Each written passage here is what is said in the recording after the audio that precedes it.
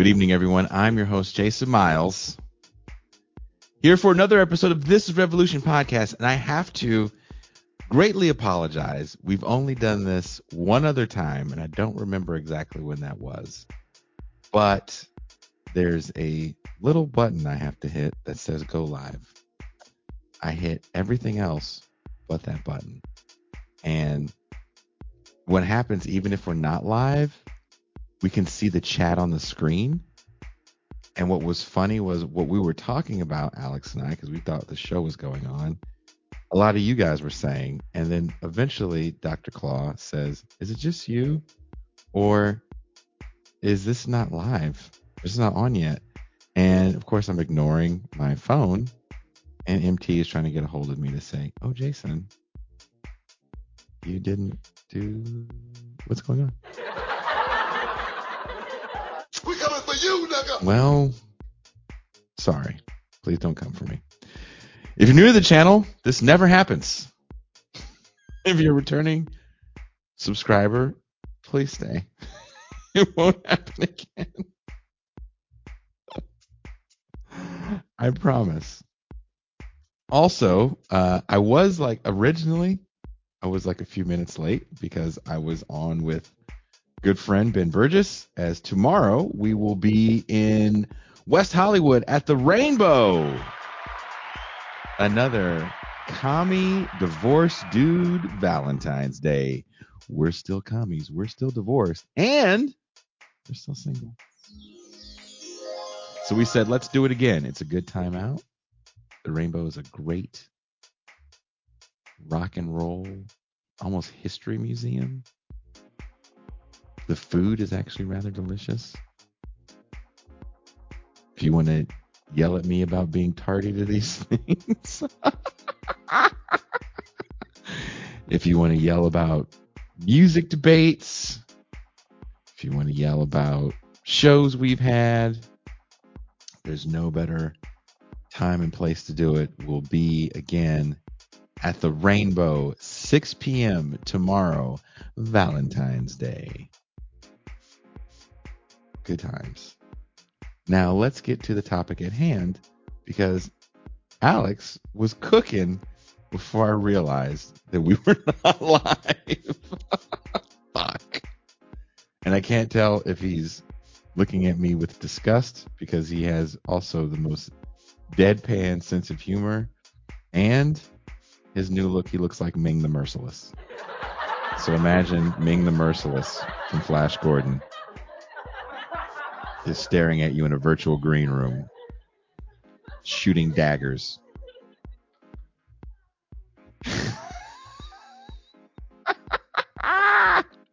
Steve says, stop letting them white folks make you late to your own show, man. Black ass. That is my bad, so I apologize, Steve. Steve, on behalf of you and the rest of the 15 black people that watch this show, I apologize. As many of you know, recently, former Fox News cultural warrior and commentator Tucker Carlson went to Russia and spoke with President Vladimir Putin. Carlson attempted to market the interview as a one-of-a-kind, a rare jewel of journalism, as he put it. No American have even attempted to speak to Putin but him. Carlson also touted the fact that he was being allowed in the country as if Cold War tensions were still high, and the very fact that he is American makes him an enemy of the Russian state.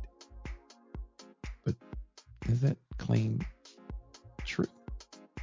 Carlson and his pro-Russian takes have made him a bit of a favorite of Putin when it comes to American political pundits. Also, many American journalists have attempted to interview Putin, but were denied. Carlson wasn't risking his safety by doing the interview, but was this interview a GOP hit job designed to weaken the Biden campaign in a heated election season? Or was this simply Carlson marketing to his base, conservative Americans that hate Joe Biden and the Democratic Party? All this being said, the war in Ukraine is still going on. What can we take away from this interview? I have my good friend and Russian and Soviet history scholar, Alexander Herbert, here to go over this with us. I also want to add that after the show, when we go to the champagne room, we'll be doing our first of a multi-part series on Lenin that Alex has been putting together on his Substack as well. So if you want to join Alex's Substack, wherever you are watching or listening to this show on the audio only podcast, there are links in the description.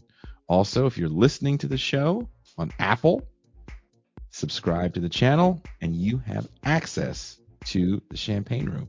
All that out of the way, let's bring in the man that watched this interview, took notes, was excited for this interview, my good friend and historian, Alexander Herbert. Oh, Ming. got that Ming look going on, dog.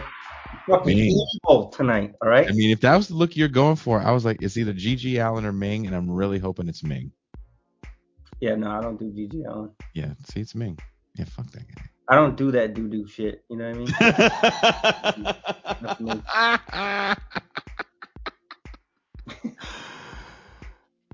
Well, first of all, I'm sorry. You were cooking, as the young people say. You know, you asked me about why the Ukraine war started, and I went on for 30 minutes about Rurik in 883.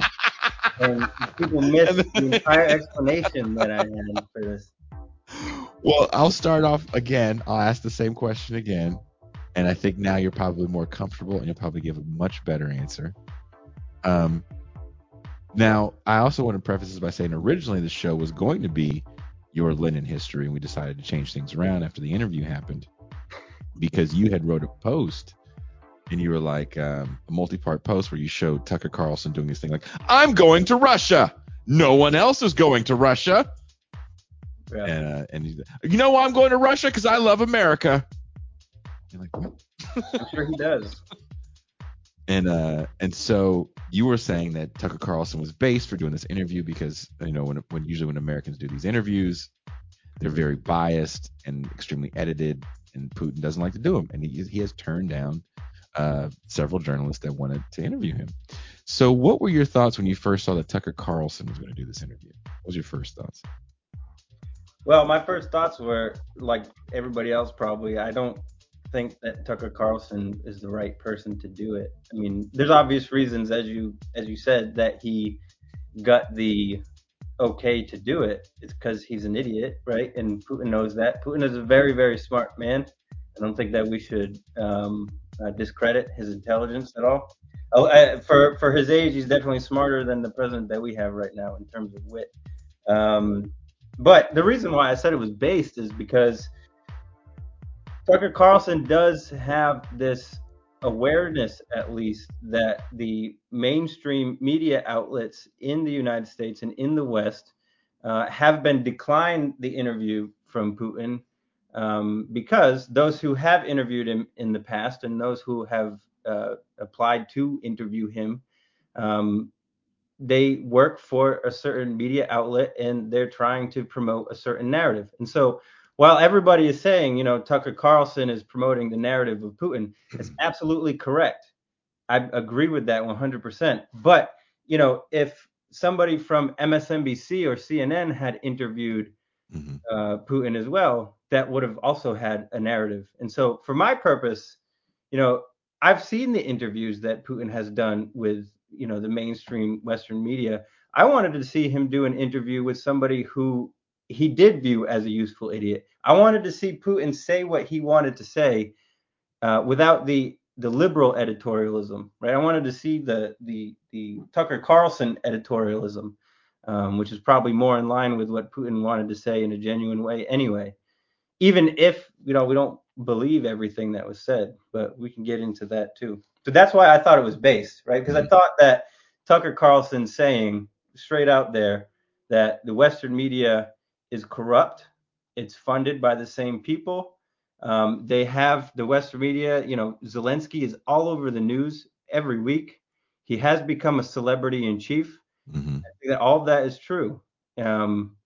And so, you know, Tucker Carlson could have just said, I'm going to sit back and let Putin talk for 2 hours. And I would have been like, hell yeah, that's based. That should happen. Americans need to hear what Putin has to say, even if, again, we don't agree with it. You're trying to keep a straight face. So Yeah, the show. the reverse Hitler mustache. That's a real thing, dog. That's because I'm so anti-fascist that I can't grow the You fascist can't mustache. even grow the fascist one. It won't even happen. It's like Joe Dirt's facial hair just grows in all white trashy like. For real. That's crazy. Um, the show starts off with Tucker Carlson trying to ask the tough question. First, he's hey, why'd you invade the Ukraine? And Putin does this thing where, as you said earlier in the original show that we thought was live, that you had never seen an interview where someone was so overmatched. What did you think of the Tucker Carlson question and Putin's history lesson response? Yeah, I had never seen an interview where the scales of power were so uneven. And like I said, originally, my favorite moment was when Putin pointed out that Tucker Carlson wanted to work for the CIA, and he said, like, we should thank God that they didn't let you in. It was like, damn, because Putin had worked for the Soviet Yeah. secret services, and so it was clearly him saying, like, look, I did what you wanted to do, and now you're here interviewing me. Um, that was just one of those moments. The other moment was the referring to the moment that you're talking to, the beginning, where Carlson comes straight out and asks him about the Ukraine war. And Putin says, as I understand it, you went to school for history, so let me give you a history lesson. But Carlson is trying to say basically, you invaded Ukraine because of NATO and the U.S. Tell me that you did that, yes or no? Mm-hmm. And Putin says, I never said that. And Carlson's like, but I have the notes. Putin goes, wait a minute. So what did you think of that? Yeah. So again, I think to go back to the sort of intelligence of Putin. I do think that certain people. I don't know. When you talk to some people that are well read and well knowledge, a lot of them will go back in history and pretty far back in the past to explain something that's happening today. And it does seem circuitous, right? It seems like they're talking about something that's irrelevant, but people do have the ability to tie these things together. And I think that's what Putin was trying to do. And as a historian, like referring to the archives and even giving Tucker Carlson archival documents to be like, well, if you don't believe me, it's in the archives. I think is also one of those, again, strongman kind of defenses.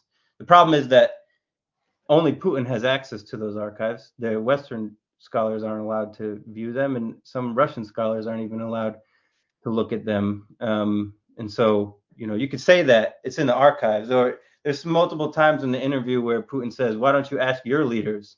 But Oof. you know, we know full well that no matter what, you can ask the leaders, and our leaders won't say anything. So, um, but we can get into that. I think that in general. Mhm. Um, well, in general, I think that the first part, the historicism that Putin gives, going all the way back to Prince Rurik and his invitation to Russia to lead Russia from Scandinavia, I didn't see really that much wrong with this kind of ancient to early modern and medieval history. The thing to keep in mind is that the categories that we use today, like nation and even ethnicity, they don't really exist back then. Of course, there are different ethnicities, but people don't understand them as such. Yeah. And so for Putin, the basis of Ukrainian and Russian brotherhood, or as he calls it, the soul, rests in their mutual adoption of orthodoxy, in their mutual history of being of Rurik and equally being converted to Orthodox Christianity by Vladimir in the 900s. And that's true. I mean, as far as we know, that's all true. There's something called the Russian Chronicles that you can look up and read some of these stories. And some of the stories are really badass. There's like stories about Princess Olga having one of her enemies pecked to death by birds in a grave pit. Like there's some really Jesus. cool medieval stories in there. But the main ones to take away are about Vladimir Christianizing Russia, And again, there's no categories of Ukrainian and Russian at the time. They are Rus. They are the common people of that region. So I didn't have a problem with that historicism in the ancient period. But for Putin, that's kind of his basis, his defense of the fact that they are brothers, right? We all converted to Christianity. Mm-hmm. Then shit got weird, right? Because in the West, you had, in the west of Kiev and Novgorod, you had the Polish and Lithuanian Catholics. And in the East, you had the Mongolians that came in and conquered most of Russia, but left some cities free or virtually free, like Kiev and Novgorod, the free city. Um, and so what Putin was inferring from that is that this influence of Poland on the western border of the former lands of the Kievan Rus is the first instance of this forced conversion of people who were of the same Russian background. Um, so again, for him, this is done through religion. The Polish people or the Polish-Lithuanian Empire was determined to convert the people in present-day Western Ukraine to Catholicism. And this is where you get kind of religions that faiths that lie in between Orthodoxy and Catholicism, like Ruthenian, which is the old word for Ukrainian, more or less. But they have their own church, right? You get Protestants later on, after the Reformation, they start to enter through the western borderlands. But in general, that western part of Ukraine is where you get a whole hodgepodge of people who are Slavic, but they differentiate themselves based on their religion, not on their ethnicity, not on their nationality. Again, those terms don't exist, but based primarily on their religion. But for Putin, that's important. For us, maybe not so important, but for Putin, that's the important part. Was he trying to say that that's a justifying cause? He was trying to say that more or less because these Ukrainians on the Western Bank were being converted forcefully by a foreign entity, that is Poland and Lithuania, that was unfair, right? That was a form of like early modern imperialism in a way. And that's the first stage of this Western forced conversion politically, religiously, socially, culturally of people in Ukraine. To point out that this is a process that's been going on for a long time, but that Ukrainian nationhood, nationalism didn't exist at this time. And I think that is important. And he's not wrong either. It's important to point out that he's really not wrong about this, that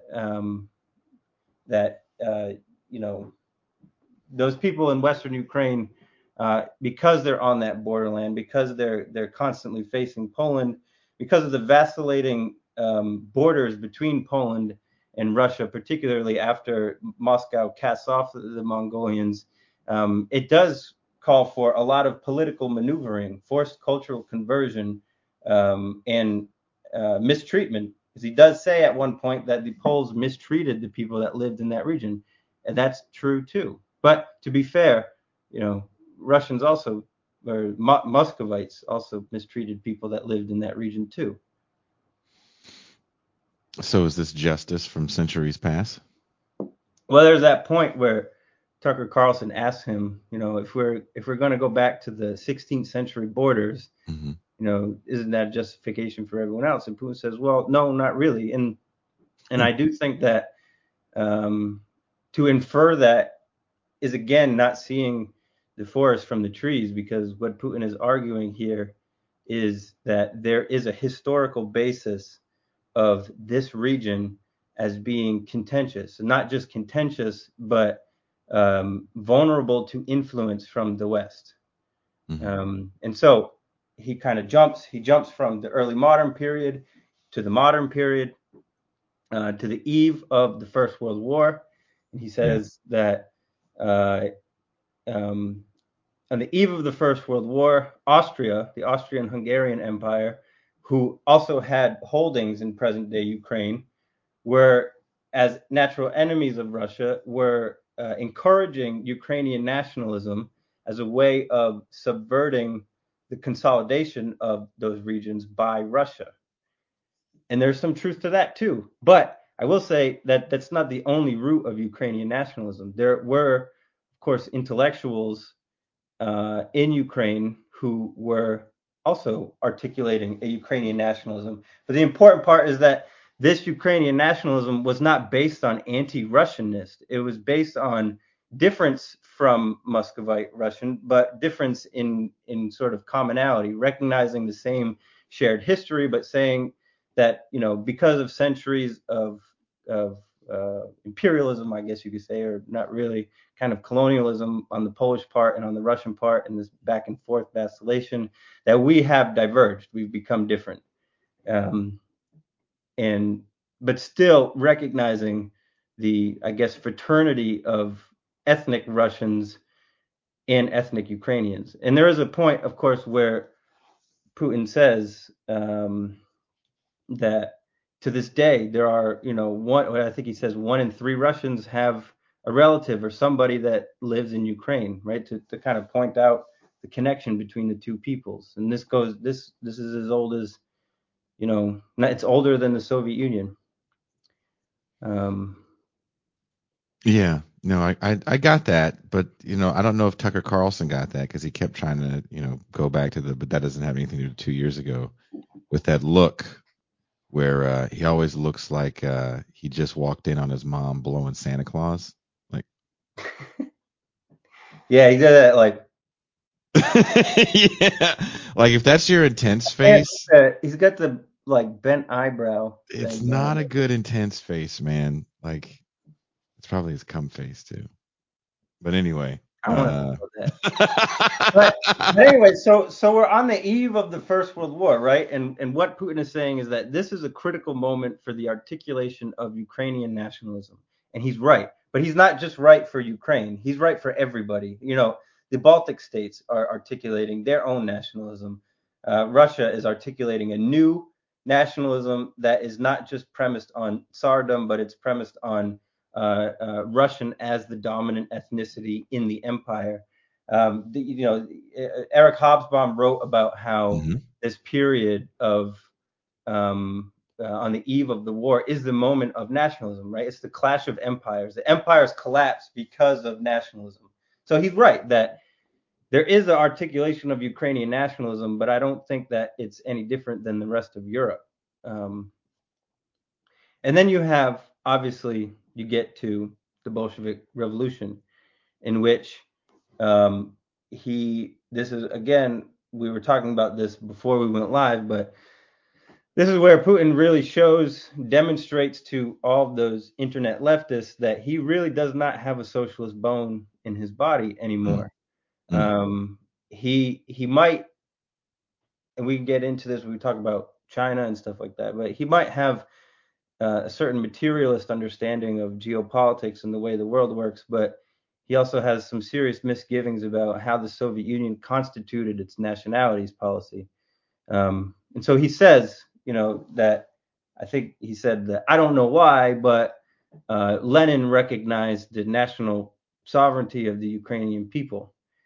Well, he did that because you have to understand that as anti-imperialists that socialists are, the idea is to collapse an empire, right? And an empire is based on what they called national chauvinism. And the chauvinism of the Russian Empire was Russian national chauvinism. And so the idea was that if you are to destroy the empire, reconstitute a new socialist state based on the Soviets, then you have to disempower Russian chauvinism from the rest of the country. And so denigrating the role of Russia within the Soviet Union was something that was built into the early years of Soviet power. For a long time, the Russian Socialist Republic didn't even have a dominant role in the political structure of the Soviet Union. And what that meant, and this is, Lenin, for his part, isn't really a theorist on nationalities policy at the time. The person that was in charge of theorizing nationalities, as some of your viewers might know, was Stalin.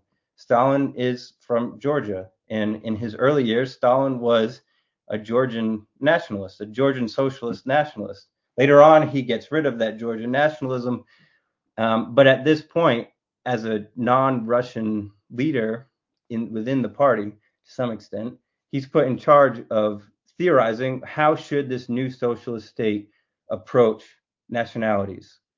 Um, and they come up with the idea that, okay, we'll recognize cultural particularism, will grant sovereignty to the non-Russian peoples of the former empire, or give them the decision to join the Soviet Union if they would like to. That's Lenin's idea, right? Mm-hmm. Lenin says, if the Ukrainian socialists and the Ukrainian government, the Rada, doesn't want to join the Soviet Union, that's fine. Let them go their own way. And he says the same thing about Georgia, too. He says, if the Georgian Mensheviks don't want to join the Soviet Union, that's fine. Let them go their own way. Stalin is the one that says, no, no, no. If we don't do something about this, then we are leaving those areas we're leaving them vulnerable to Western influence. In Georgia, you had the encroachment of the British Empire in the Caucasus. And Stalin understood that if we don't march into Georgia and take it on behalf of the Soviet Union, then Britain will do that, right? And they will have an enemy in our southern border. And he recognized the same thing with Ukraine, too. He said, if we don't more or less force Ukraine, our fraternal, Slavic Russian brothers, to join the Soviet Union, then we're going to have those capitalists, those pesky capitalists, at our door, right? In our own historic heartland. Can I ask you the what if question? Because it's already happened, right? Good or bad decision? On the part of Stalin? Yes. Oh man, it's tricky.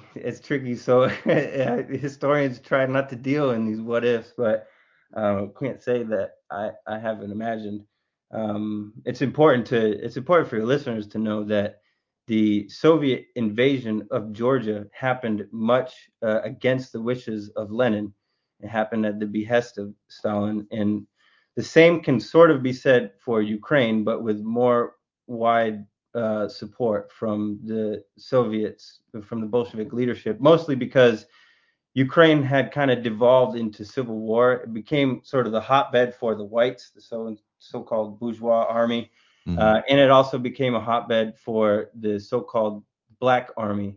That's where, I'm sure a lot of your listeners know Nestor Makhno and all of them. Yeah. And so it just became a cauldron of civil war. And so at one point, the Bolsheviks recognized, okay, enough's enough. Like, the Russian people in Ukraine are at risk if we don't do something. And so they took it, but they took it in the understanding that they would create the Ukrainian Socialist Republic as its own individual socialist republic separate from Russia, right? And this is what Putin says. This is why he says Stalin created Ukraine. There's not you can kind of see why he would infer that from a very simplistic understanding of what's going on, but it's much more complicated than just saying Stalin created Ukraine. Stalin gave a reason why Ukraine should be a part of the Soviet Union, but the Bolsheviks had recognized Ukrainian nationality for some time, and Ukrainians had understood it as well. Don't read that. I'm encyclopedia. No, this is it, man. This is all I know. This is all he knows. Yeah, I don't know anything else. I don't know how to make a taco, for example. But seriously, I asked that question because again, I think having history people on is actually really important. Because sometimes there's context left out of things that people understand, and I really still believe we're in a phase where if you just have a hammer and sickle on stuff and you want to be a leftist, that the hammer and sickle is all you need. Yeah. Yeah. I think that there's a Maybe. lot of romanticizing some of these Bolshevik figures, for some for good, some for bad.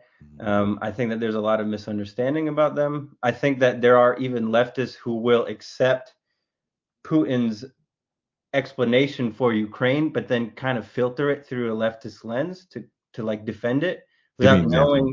without knowing what I'm telling you now. There were Yeah. reasons why Georgia, Ukraine were more or less invaded in the way that they were incorporated into the Soviet Union. But then Putin skips on to the eve of the Second World War, and I'm sure that your viewers have seen the liberal media make all these posts about Putin says that Poland is to blame for the beginning of the Second World War. It's fucked Um, up. I didn't read what Putin said in that way. So Putin rightly points out that in 1934 there's a non-aggression pact that is signed between Poland and Nazi Germany. And the non-aggression pact is just that. It's an agreement that we won't have any aggression. But as Hitler has his eyes set on Czechoslovakia, he also has his eyes set on the free city of Danzig. And the Poles did not want to give up the free city of Danzig. They wanted to keep it a neutral city. And so for Putin, he says that was the reason why the war started. And this is it's a very, very fine line of difference of interpretation here. So on the one hand, you have the liberal view, which is saying that that was Putin saying that Poland started the war. But on the other hand, this is Putin saying that Poland refused to appease Nazi Germany. And when you think about it, we all know that, right, the Great Britain, France, they all appeased Germany for a long time. Hmm. They're willing to let Hitler do, certain things, remilitarize, take the Rhineland back, redevelop the Rhineland, etc., appeasing him, breaking those rules from the Treaty of Versailles at the end of the First World War. And Poland refused to do that over Danzig. Is that Poland starting the Second World War? No. In my opinion, that's Poland doing what the rest of the world should have done a lot earlier, right? Standing its ground and saying, no, no, no, we don't agree to this. Um, and so, according to Putin, the war started, and Ukraine became the battleground state of the war. Hmm. Um, I think that on the one hand, that is Putin saying that it's the political maneuvering of Germany and Poland historically that have screwed over this part of the world. So I don't think that he's blaming Poland for the start of the war as much as he's blaming the West for using that part of the world as its sort of cannon fodder, as its battleground historically, just like it had in the early modern period, and just like it did in the medieval period. So he's pointing out a historical pattern Hmm. of this region being systemically pulled from the West, despite its fraternal brotherhood with Hmm. Russia. Do you think he answered the question though of why he invaded the Ukraine? No, of course not. I don't. I think that he has multiple reasons for that. I think that on the one hand, he has this fraternal brotherhood, right, Hmm. of between Ukraine and Russia that it's his duty to protect and to see that Russians in Ukrainian territory are protected. I think that he does, to a certain extent, believe in the Nazification, neo-Nazification of Ukraine, which we can get into the basis for that too.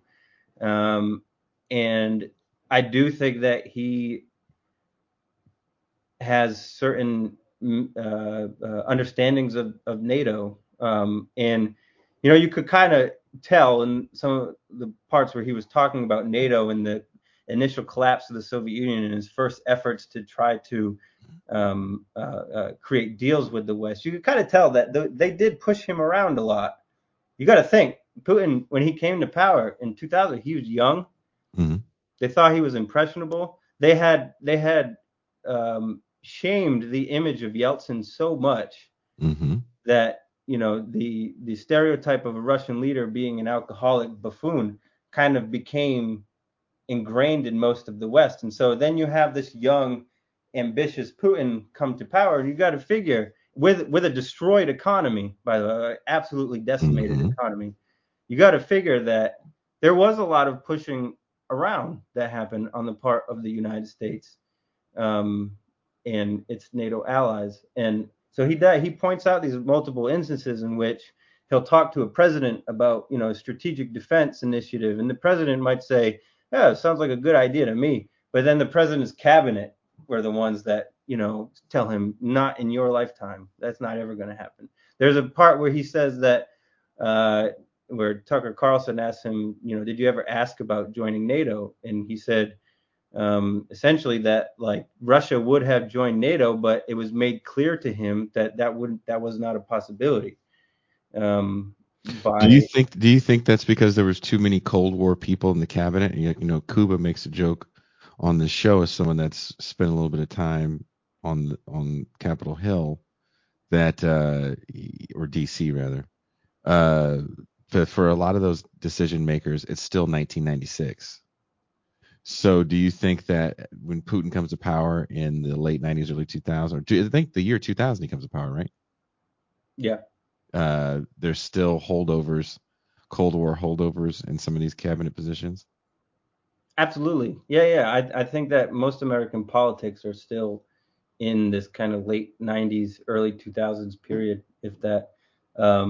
And I think that Putin is sincere. If you look at the track record of Russia in the early 2000s, from about 2000 to 2008, before the first offenses in Georgia really kicked off, you can see a lot of initiatives on the part of Russia to try to um, uh, establish relations with the West. They even had a sitting member in I think the IMF, right? They weren't a member of the IMF, but they had a sitting member in there.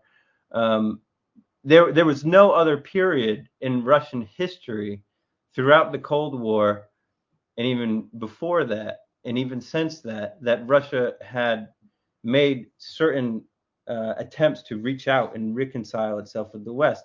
And the clearest example of that, right, was when Dmitry Medvedev was president, and he came to the United States and he met with Barack Obama. Mm-hmm. Remember, they went to like some sandwich shop in Washington D.C. and Barack Obama was showing him his favorite burger or something like that.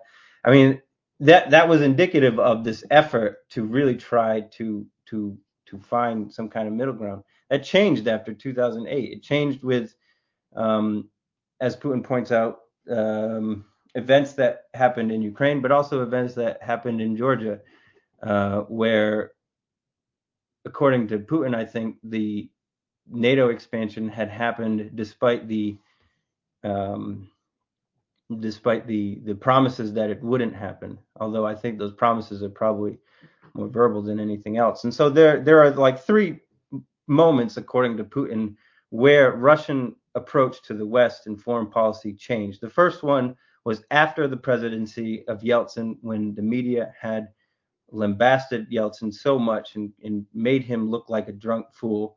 And there's a moment where Putin says, "I can assure you he wasn't a fool. He knew what was going on."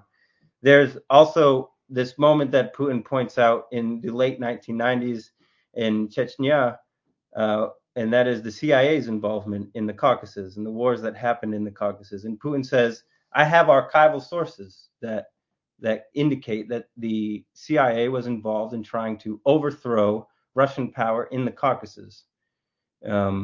Of course, Carlson says, "Well, why don't you put those documents out there to show to the world?" And Putin says, "Why? What bother? It wouldn't make a difference." And then the third moment was the period where Putin tried to offer a strategic missile defense system Mm-hmm. with Russia and the United States working together. Um, and the proposal was shot down by the U.S. president and kind of viewed as a joke, right? They didn't take him serious at all. And those are the three kind of moments that Putin points out. Those were the turning points of Russian foreign policy. Once those things happened, we understood that it was never in the U.S.'s or NATO's intention to to really incorporate us into this brotherhood of nations. And I think that there's some truth to that. I agree wholeheartedly. I think that that is true, and I do think sincerely that the Bush administration Hmm. saw Putin as kind of a young protege, tried to take him on as a stooge for a while. But the thing is that Putin, as he points out, I am the leader of the biggest country in the world, and if Russia were to join NATO, that would have been a competing power in the NATO alliance for the United States, which the United States, obviously dominates the NATO alliance. And so it wasn't in the interest of the US to incorporate Russia into NATO. And I think that that's true. Um, as far as the denazification thing goes, it's kind of a history that is kind of unravels in the same Well, do you want to explain what point. that means for people that didn't watch the interview? Yeah, so again, as I said, there's multiple um, objectives, I guess, that Putin claims he has in Ukraine. One of them is protecting Russian peoples in what is present day Ukraine, particularly on the eastern part of the Dnieper River, which has been historically ethnically Russian speaking. Um, and the other one is denazification. Um, in the Second World War, as the Nazis marched through Ukraine, there were some Ukrainian nationalists who were willing to collaborate with the Nazis. They did so because they were anti-socialist, they were anti-capitalist, anti-Stalinist, and they thought that allying themselves with Nazi Germany was a better way um, of asserting their national sovereignty. The fact is that the Nazis really mistreated Ukrainians, saw them as a lesser people, but the Ukrainians couldn't really understand that and expect that from the beginning. But nevertheless, there were people, and I'm sure that your listeners have heard the name Stepan Bandera, Hmm. for example, who led this initiative of collaboration with the Nazis. And Bandera is hailed as a hero of Ukrainian nationalism. There are monuments for Bandera in Ukraine as somebody that fought for Ukrainian independence against the Soviet Union and kind of ignore the Nazi collaborating aspect of it. And so for Putin, there's a point in the interview where he says, if Ukrainians want national sovereignty and they want to be their own country, fine by me. But as long as it's built on Nazism, that's not going to stand. And he says the rest of the world has outlawed Nazism, right? We actively do not allow it to exist in our cultural sphere. But why is it okay for Ukraine? He says. And I think that he does have again a point there, but I think it's a little stretched because again Bandera is seen as this national hero. The majority of Ukrainians did not support the Nazis as they came through. These were mostly Ukrainian bourgeois or the remnants of Ukraine's bourgeois population that supported the Nazis. Um, and so again, kind of stretching the truth is kind of simplified version of history, but basically the construction, and now we're fast forwarding to the 90s. When the Soviet Union collapsed, you had the disintegration of the country into various different states, one of them being Ukraine, Kazakhstan, Georgia, etc. And you have to understand that when these countries become newly independent, they have to reconstruct national narratives. And those national narratives have to be anti-Soviet. And by extension, anti-Soviet means anti-Russian, at least to the West. Mm. And so, for example, Ukraine is a really indicative example. And I have a friend that's been working on a dissertation on this topic. In the 1960s and 70s, during the whole dissident movement under Brezhnev, when certain dissidents were allowed to leave the Soviet Union, a whole bunch of intelligentsia in Ukraine fled to Canada and the United States. That guy, that old man that stood and Zelensky clapped for, he's an example of one of these Ukrainian um, what are they called? Diasporas, right? Diasporic Ukrainian in Canada. A lot of them are in Canada. And throughout the 60s and 70s, they entered into Western academia and they published vehemently anti-Soviet scholarship, all of it. This is where a lot of American totalitarian narratives of the Soviet Union come from. They come from these Ukrainian diasporic historians that really came out of the 60s and 70s, and they were young when they started doing it. Well, when the 1990s came and the Soviet Union collapsed and these countries had to make new national narratives, Ukraine invited these people back to Ukraine to rewrite the textbooks of the national Ukraine. Wow. And so naturally, you had all of these very anti-Soviet narratives, and as I said, anti-Soviet, by extension, anti-Russian. And there are cases where they made these new textbooks and they would bring them to schools in rural Ukraine and give them to the teachers. And the teachers would say, this isn't what I've been teaching for the past 30 years.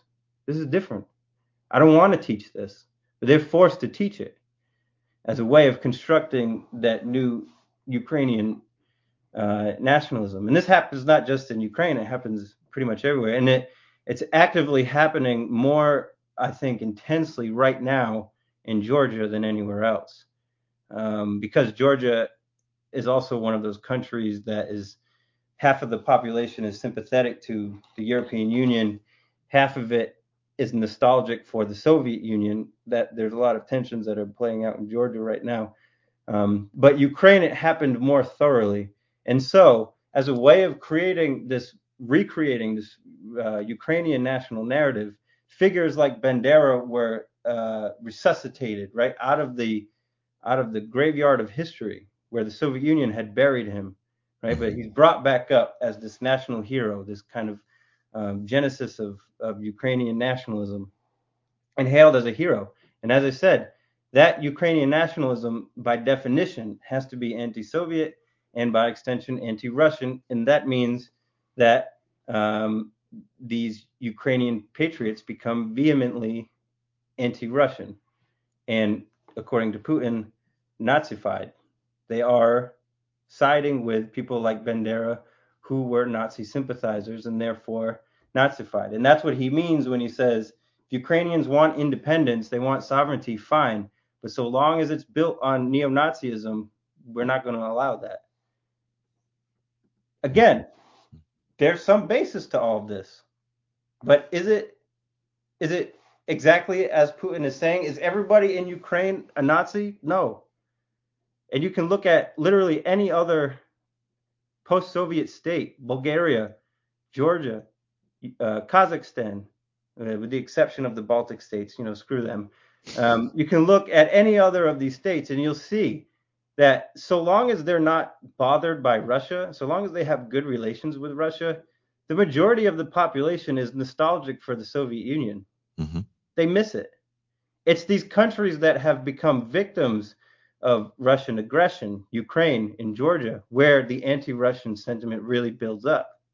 And so it's kind of this like cyclical process that I think Putin is leaving out. The Nazification of Ukraine in the 1990s, I don't think would have become as powerful as it did if it weren't for the events that happened in 2008 and then 2014, the invasion of Crimea and Maidan. Mm-hmm. And that's my sort of take on that part. So this is a super chat from earlier in the show. Ken, thank you very much for the super chat. We appreciate it. For this month, they'll be called reparations. Maybe we'll get more of them. I agree. Americans need to hear Putin, as we said earlier in the show, that it is good for him to air out how he feels, so we have an understanding of what he thinks. But at the same time, the more we hear and see Zelensky, the corrupted he becomes, and the more he's exposed. No? What do you think? Do you think Zelensky's being exposed as a bit of a crony, an American crony? Yeah, I mean, I've seen like the leftist memes that are like, they put the clown makeup on Zelensky, and to us, to people on the left, we are, of course, increasingly seeing him as a Western stooge. I don't want to say a puppet because he was popularly elected, but he's a stooge, right? They have created the celebrity in chief out of Zelensky. Um, but I still think that the majority of Americans sympathize with him as as a leader who is leading his country valiantly through war and Russian aggression, right? And these are mostly older Americans, older people in the West who still kind of wear these Cold War glasses of seeing Russia as the evil empire. And so, anybody who is standing up in the face of Russia is a hero. And I think um, that that kind of view is precisely what I think Tucker Carlson was trying to problematize by doing the interview. Of course, no one's ever going to believe it because it's Tucker Carlson, right? If you had, I don't know, who's the guy that does Channel 5 News? Oh, that kid. Maybe if you had him interview Putin, people would have believed the authenticity of it a little bit more. There's something sincere about that kid, as weird and druggy as he comes off. Yeah, that's what I mean. Um, Tucker Carlson again. The whole, there's it all felt like kayfabe to me. Yeah. I need to launch this channel.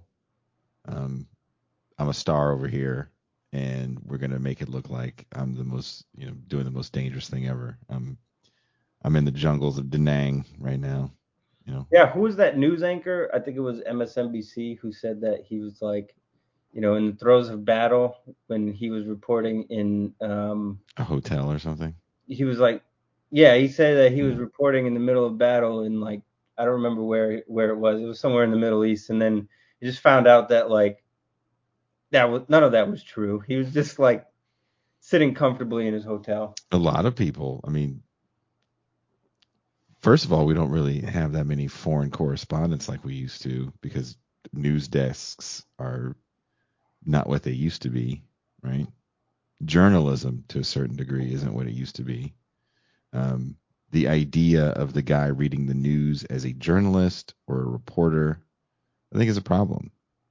Yeah. And looking at someone like Tucker Carlson or anyone that goes out like that as anything more than just a guy reading the news, um, it's by the time you get televised news and people reading you the newspaper and you thinking that these news readers are journalists, especially the ones that don't put stories together, Yeah. because there are people that actually have to put stories together. I mean, I some of your listeners are gonna maybe be mad at me here, but That's I fine. still maintain that there are every once in a while good pieces of journalism that come out from, like, the New York Times, for example. It's just not any of their political reporting. It's like when they report on the crumbling infrastructure of the United States through the lens of, like, increasing flooding. Like, that's good reporting. Yeah. Uh, and I stand by that. I don't like New York Times. I don't subscribe to it, but there is such thing. You can still see glimmers of good reporting here. But when it comes to, these highly politicized geopolitical feuds, such as what's going on in Ukraine, a lot of it is just disinformation in bad faith reporting, right? Reporting based on money and where the They're money comes from. courtiers. They're courtiers to power, right? A lot of Yeah. these people, especially when you get to DC. But what's frustrating is how people want to take a strong stance on hating entire publications. And you have to ask the question, like, do you read the whole newspaper? Like, what are you reading? Are you just reading headlines? What are you reading? What are you interested in? Are you interested in journalism? Are you interested in world affairs? Are you interested in being right? Yeah. You know, because I read several papers that I don't agree with a ton of things they say. Me and Varn had a whole segment of a show where we talked about how we both subscribe to Business Insider because some of the things they say about finance you're not going to hear in major publications. They say the quiet part out loud all the time. It's a lot of their stuff is masked and pro-capitalist bullshit. But Yeah. I think that framing the interview in that way was good. I think it's good for Tucker Carlson's listeners to hear the media that you watch is corrupt. Yeah, that's true. I agree. Yeah, there's no doubt about that. We on the left have been saying that for a long time, right? Um, but again, is Tucker Carlson the right person to interview someone like Putin? No. No, but you know, this is what we get in 2024. Deshaun, too nice. I like your name. Too nice. Too nice. Uh, how do you feel about Alexander Mercurius and the new atlas talking about the Rand Corporation trying to contain Russia through NATO? I mean, I haven't read that personally, but I do think that look, there's a point in the interview where Putin says that he doesn't think that Russia is the biggest threat according to the West. He acknowledges that. China, he says, the West is more threatened by China than they are by Russia. And so that's where their interests lie. Um, but at the same time, I do think that he still understands NATO as a form of containment. I'm not sure, if singling out the Rand Corporation is a is the full picture, right? I think that there's a whole bunch of corporations that are involved in strategic defense and the expansion of the NATO alliance that you could easily point at. My only reservation is, this is the Bernie Sanders critique too, is that it's okay to frame all of your politics through corporate financing, but at a certain point, you also have to start looking, not even deeper, but related to the corporate finances, which is the politicking that's Mm-hmm. involved in it. Um, it's not all just corporate corruption, although that is, a fundamental part of it. That's my Well, response.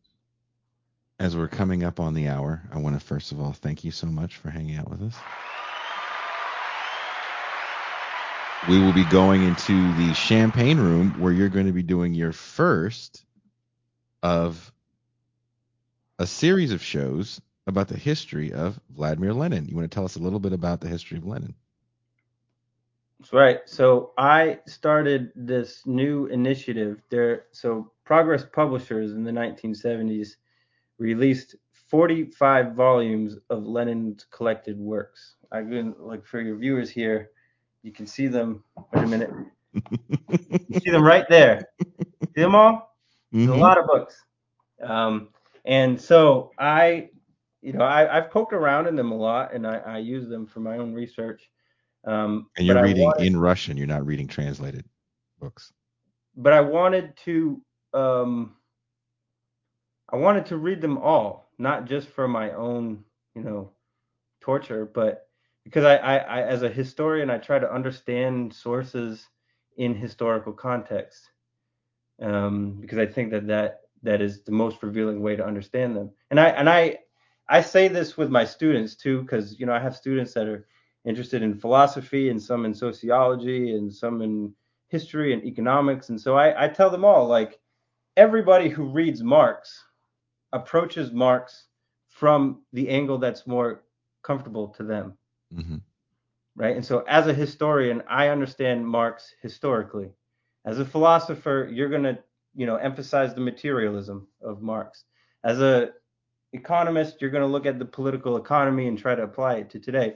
As a sociologist, you're going to understand what it means for the social superstructure, right? As a historian, I try to understand it historically. And so I'm trying to do that with Lenin as well, because he's one of those characters that, is all over social media, rightly praised, but also gravely misunderstood in a lot of ways. And so I've created this social media initiative. I have the tag under my name, Lenin in 45 volumes.